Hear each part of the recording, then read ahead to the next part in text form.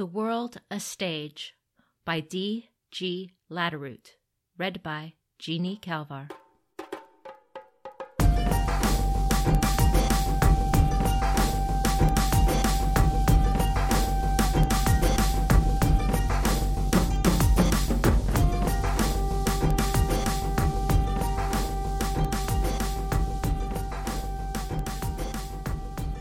Meanwhile, in the imperial capital, Bayushi Shoju, champion of the Scorpion clan, leapt over the incoming blow, dodging right and striking left as he did. He was as water, liquid movement, placing himself where his opponent's strikes were not. His opponent was as fire, speed and aggression, lashing out with a barrage of attacks that would have quickly overwhelmed a lesser adversary. Another slash. He dodged again. This time he kicked outward, his foot slamming into his opponent's shoulder. The woman recovered quickly, but not quickly enough. Shoju's weapon struck through the minuscule gap opened in his opponent's chain of attacks, finding the woman's stomach and driving her back with a grunt. She immediately knelt and dropped her weapon.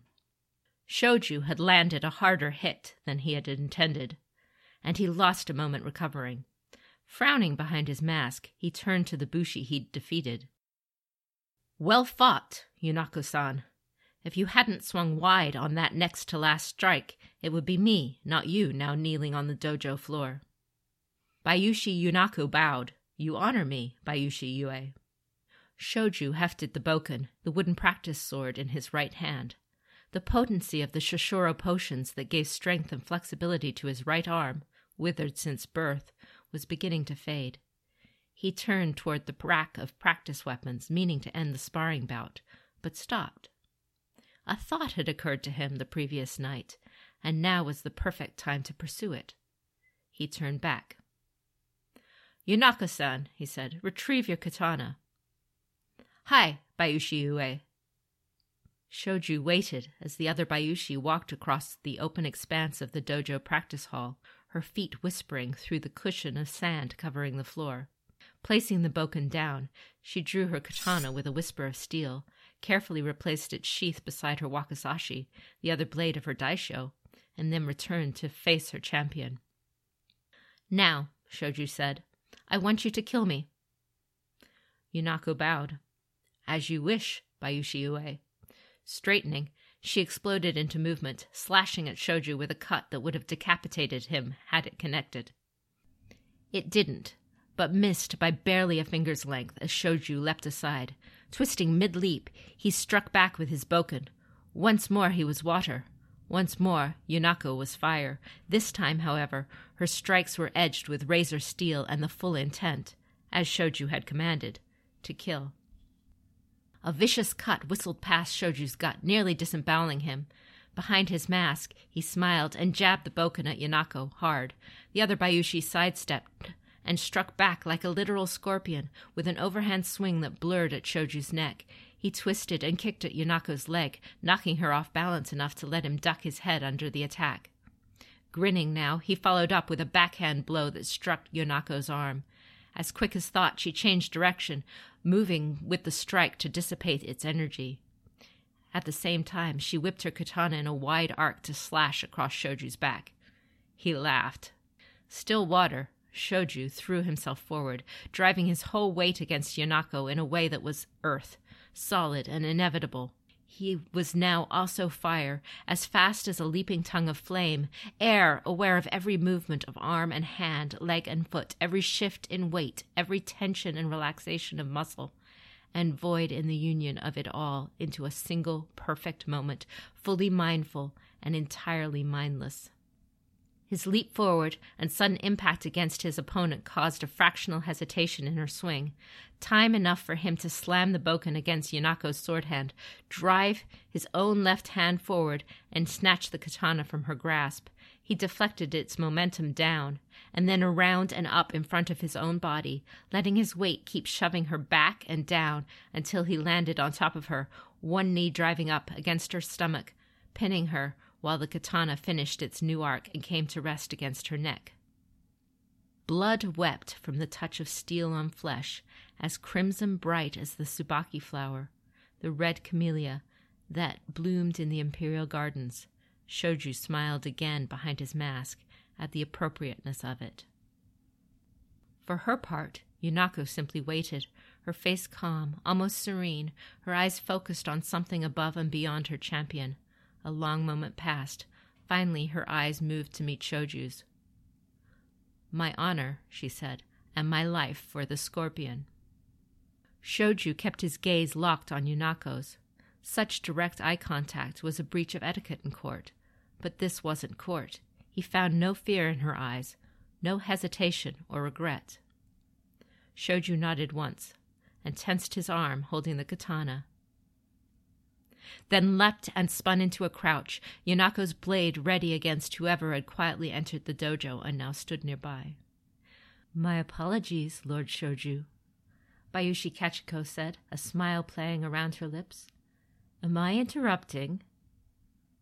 Shoju lowered the blade and motioned for Yunako to stand.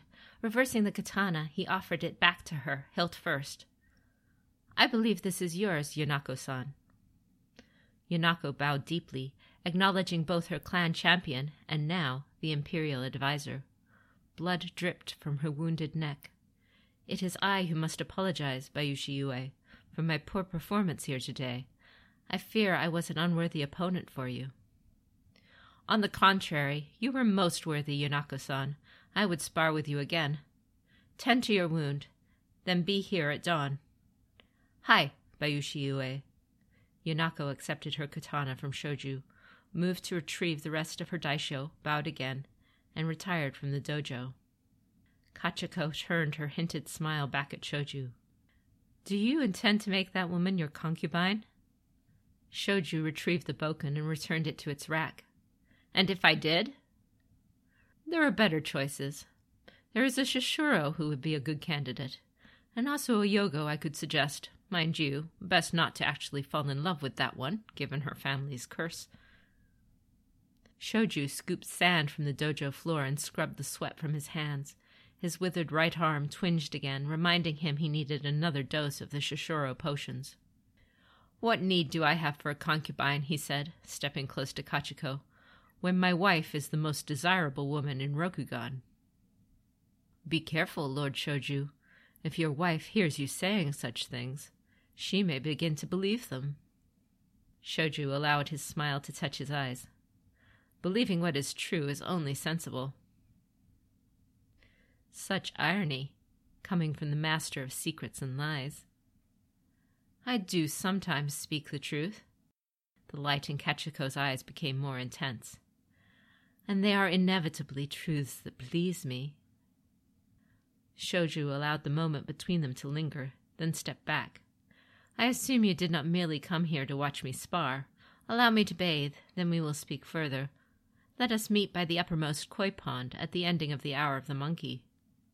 Kachiko brushed a finger along Shoju's palm as she withdrew her hand.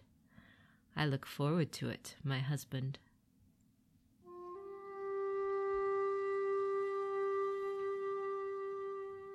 Shoju watched as the koi swam about in the pond in their mindless way, orange gold, creamy white, and occasionally black. Their movements truly were water, a ceaseless, languid flow.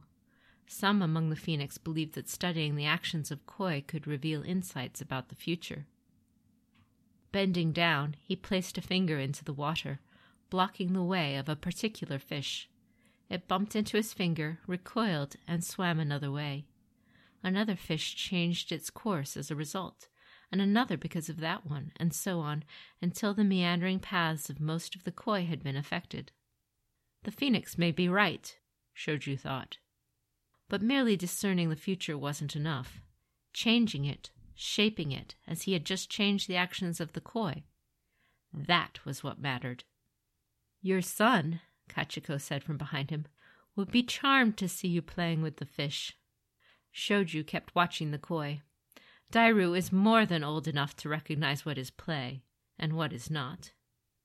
"So you are tending to the fish, then? We have servants for such things." As they swam about, Shoju noticed the koi were now avoiding his finger, incorporating its presence into their behavior. He withdrew it and stood. There is value sometimes, he said, in such simple things as tending to fish, particularly when that simplicity is deceptive. Kachiko moved beside him. Simplicity is almost always deceptive. Shoju nodded. A short distance away, a peasant gardener trimmed withered blossoms from a purple sprawl of violets. Further away, in another direction, a pair of servants carried lumber toward a tea-house undergoing repairs, tucked discreetly among a stand of cherry trees. There were other servants, Shoju knew, elsewhere among the foliage around them, engaged in all of the various labors needed to keep the gardens a place of tailored beauty. Simple people, doing simple things. And all of it a lie. They were servants, yes, but they were also agents of the Scorpion. Through their presence and movements, they would ensure that no one would be able to approach him and Kachiko closely enough to overhear what they might say. At least, not without them knowing about it. The gardener would turn his attention to a nearby hibiscus, the laborers working on the tea-house would move a particular piece of lumber, and Shoju would know someone was approaching long before they got close enough to be a concern. Small and simple things done by apparently small and simple people, but actually full of meaning. Deceptive simplicity, all of it in service to the Scorpion. "Something troubles you, my husband," Kachiko said. "Many things trouble me. Is that why you were seriously considering killing that samurai in the dojo?" Shoju glanced at Kachiko, then began to walk, following a winding path away from the koi pond. Kachiko fell smoothly into step alongside him.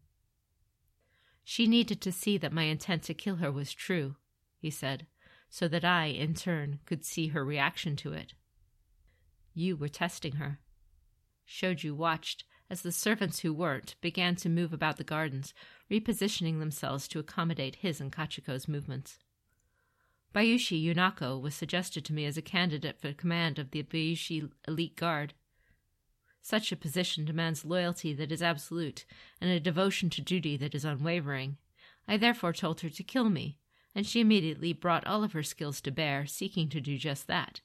And when I had defeated her, she was just as ready to die by my hand, without question, or even understanding why. A dead woman would make a poor commander, no matter how loyal or devoted. "Then it was a good thing," Shoju said, "that you showed up when you did." Kachiko smiled. For a while, they just walked among trees in bloom, taking in the colors and mingled scents of myriad flowers. Eventually, they reached a small arched bridge over a placid creek, one of several that meandered through the gardens of the imperial palace. Shoju stopped at the peak of the arch and leaned on the railing, looking along the watercourse to where it vanished beneath a spill of weeping willow fronds. Kachiko placed her hand on the railing, just touching his. "And still my words stand unanswered," she said. "Something troubles you. Something beyond merely selecting trusted commanders for our clan's military forces." Shoju watched a solitary rose petal drift along the creek. "I am mindful of a kabuki play I recently saw," he said. "The attention was meant to be on the actors, of course, who all played their roles with appropriate skill. My own interest, however, kept returning to the Kuroko, the stagehands, all dressed in black, who moved props about and rearranged the stage and scenery as the play progressed. They dressed in black because they were meant to be invisible and ignored." He looked at Kachiko. "It struck me, though, that the Kuroko are really the most important of the players on the stage. Their placement of the scenery and props determines the movements of those actors. Change a single element even slightly, and a performer can be made to step into shadow, or stoop slightly, or come out somewhat too close to the edge of the stage. This will change how the actor delivers their performance and, with it, the delivery of the play itself." Kachiko watched her husband, but said nothing and waited for him to go on. Shoju looked back at the drifting petal. "If the Empire is the play, and the clans its players, then ours is at the center of the stage, where the attention is most focused." He turned back to Kachiko. "But is that where the Scorpion belong? Are we not meant to be the Kuroko, dressed in black and largely ignored, arranging and shaping the events of the Empire, while all eyes are fixed elsewhere? We have labored mightily to gain the power we now hold, Kachiko said. Years of careful planning, of procuring key appointments and influential marriages, of removing those who would stand in our way. All of it has accumulated in what we now have. The Scorpion have earned the center of the imperial stage, have we not? I don't dispute that, Shoju said.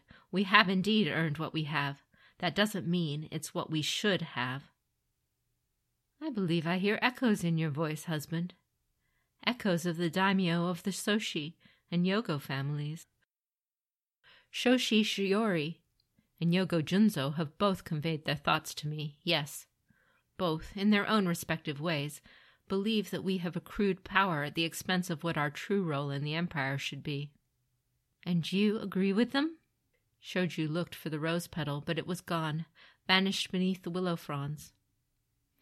I do not immediately disagree with them. He smiled at Kachiko. However, I wouldn't assume a position either way without hearing what my most trusted advisor has to say about the matter. It sounds like you're suggesting we surrender power to the other clans, allowing them to make gains in the imperial court. And this would be to enable us to work from the margins, from a weakened position? Kachiko raised an eyebrow. It is an interesting approach to furthering our clan's agenda. My distant predecessor, Bayushi Ogwe, did this very thing, did he not? The Scorpion were then ascendant in the empire in almost every way. By bragging about how easy it would be to defeat the Unicorn, when every other clan had failed, and then losing to them in a truly humiliating fashion, he made our clan appear overconfident and weak. The other clans dismissed us and fell back to fighting among themselves, the perfect conditions for doing the thing that our clan does best. The difference, Kachiko said, is that the Rokugan of Ogwe's time was relatively prosperous and stable. The clans found it easy to view the Scorpion as a common enemy. Kachiko looked toward a stand of maples further along the path they'd been walking.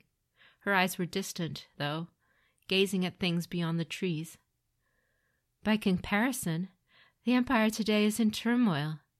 The crane hover on the brink of famine, a famine that could spread if harvests so much as falter in another part of the empire. The dragon grapple with ever fewer births among their people, even while this perfect land sect rises among them, preaching heresy and sedition. The crab fight desperately to hold the carpenter wall against the darkness. The phoenix find communion with the elemental kami ever more difficult. I am well aware of the issues facing the empire, Shoju said. It is because of them, in fact, that the clans turn envious eyes toward us. Take Doji Hotaru. She may be young and inexperienced in her role as the champion of the crane, but she is Doji Satsume's daughter. She will seek power in the courts to offset her clan's weaknesses elsewhere, particularly in the wake of the Emerald Champion's death. She will likely find eager allies to that end in the Phoenix and the Unicorn. The Phoenix are of little consequence, Kachiko said, shrugging lightly, and there will be no alliance permitted between the crane and the Unicorn. Moreover, her clan's loss of the Emerald Championship can be our gain. Your brother, Haramoro, would be an excellent candidate, I think. Perhaps. But Kikita Yoshi is still the Imperial Chancellor. He will likely be most accommodating when Hotaru wishes to advance her clan's agenda in the courts. You can rest assured that you needn't worry about Hotaru. Or, by extension, the crane, my husband. Shoju looked down into the water, taking note of the certainty in Kachiko's tone. After a brief pause to allow her to see that he had noted it, he continued. Then there is the matter of the crab. Hida Kasada begins to mutter darkly about us, over the matter of the Emperor's apparent lack of interest in the mounting threat to the wall. At the very least, he wonders why we don't use our influence to convince the Emperor that securing the wall is the Empire's most pressing concern. It is unlike Kasada to so openly admit weakness. I have offered him aid from our clan, troops and material, but he demands an unacceptable degree of control over them. That is just stubborn crab pride. Indeed, But it doesn't change the fact they are another clan beginning to eye our power and influence with growing resentment. Kachiko said nothing for a while. Shoju felt her weighing something in the silence, as though deciding whether she should speak, and if so, what words to use. Curious, he waited, listening to the soft gurgle of the stream under the bridge. "Perhaps," Kachiko finally said, "there is an alternative way of seeing this play." Shoju looked at her. "Perhaps," she went on, "instead of surrendering power and moving into the shadows like your Kuroko, we should do the opposite. Just as I suggested we consider seeing Aramoro made Emerald Champion, perhaps we should be gathering and consolidating even more power for our clan." "That would be a brazen strategy." "Possibly. But again, this is not Ogue's empire. In dire times, Rokugan needs strength and leadership. Dissipating our gains and allowing them to accrue to others simply risks all of the clans being weak, at the very time when at least one of them must be strong. Bayushi no Kami told the first emperor we would be his villain," Shoju said, "not the enforcers of his will." "True. But many Hantei emperors have come and gone in the meantime. None have enjoyed the favor of heaven as clearly as the first. This one, the 38th, Shoju held up a hand. "Your words are becoming dangerous, my wife, if you are suggesting that the celestial heavens have withdrawn their favor from this Hantei." "I presume to suggest no such thing," Kachiko said. "I merely observe that crisis and strife are rising across the empire. Your emperor needs to be especially strong in such a time. He needs the strength that you have, Bayushi Shoju of the Scorpion." Shoju clasped his hands behind his back, his good left holding his withered right. "An absurd thought occurs to me," he said. "Perhaps it is only because I am fatigued after my exertions in the dojo. However, one could take what you just said to mean that I should sit upon the chrysanthemum throne." He smiled. "As I said, though, it is absurd to think that you could even be so much as hinting at such a thing, isn't it?" Kachiko laughed. "Oh, my husband, do you really believe I could even imagine such a thing? That I would see anyone but a Hantei upon the throne of Rokugan?" She laughed again. "When Bayushi no Kami said he would be Hantei no Kami's villain, I don't believe he intended quite that degree of villainy. As you said, it is an entirely absurd thought." "Perhaps," Shoju said, his smile vanishing. "You should choose your words with more care then, my wife." Looking around, he saw the gardener, now trimming grass beneath a hibiscus, the tea-house laborers now shifting another piece of lumber. These gardens, like the imperial court itself, effectively belonged to the Scorpion. It was almost certain no one would ever be able to overhear them. Almost. Kachiko bowed an apology. "You are right, of course, my husband.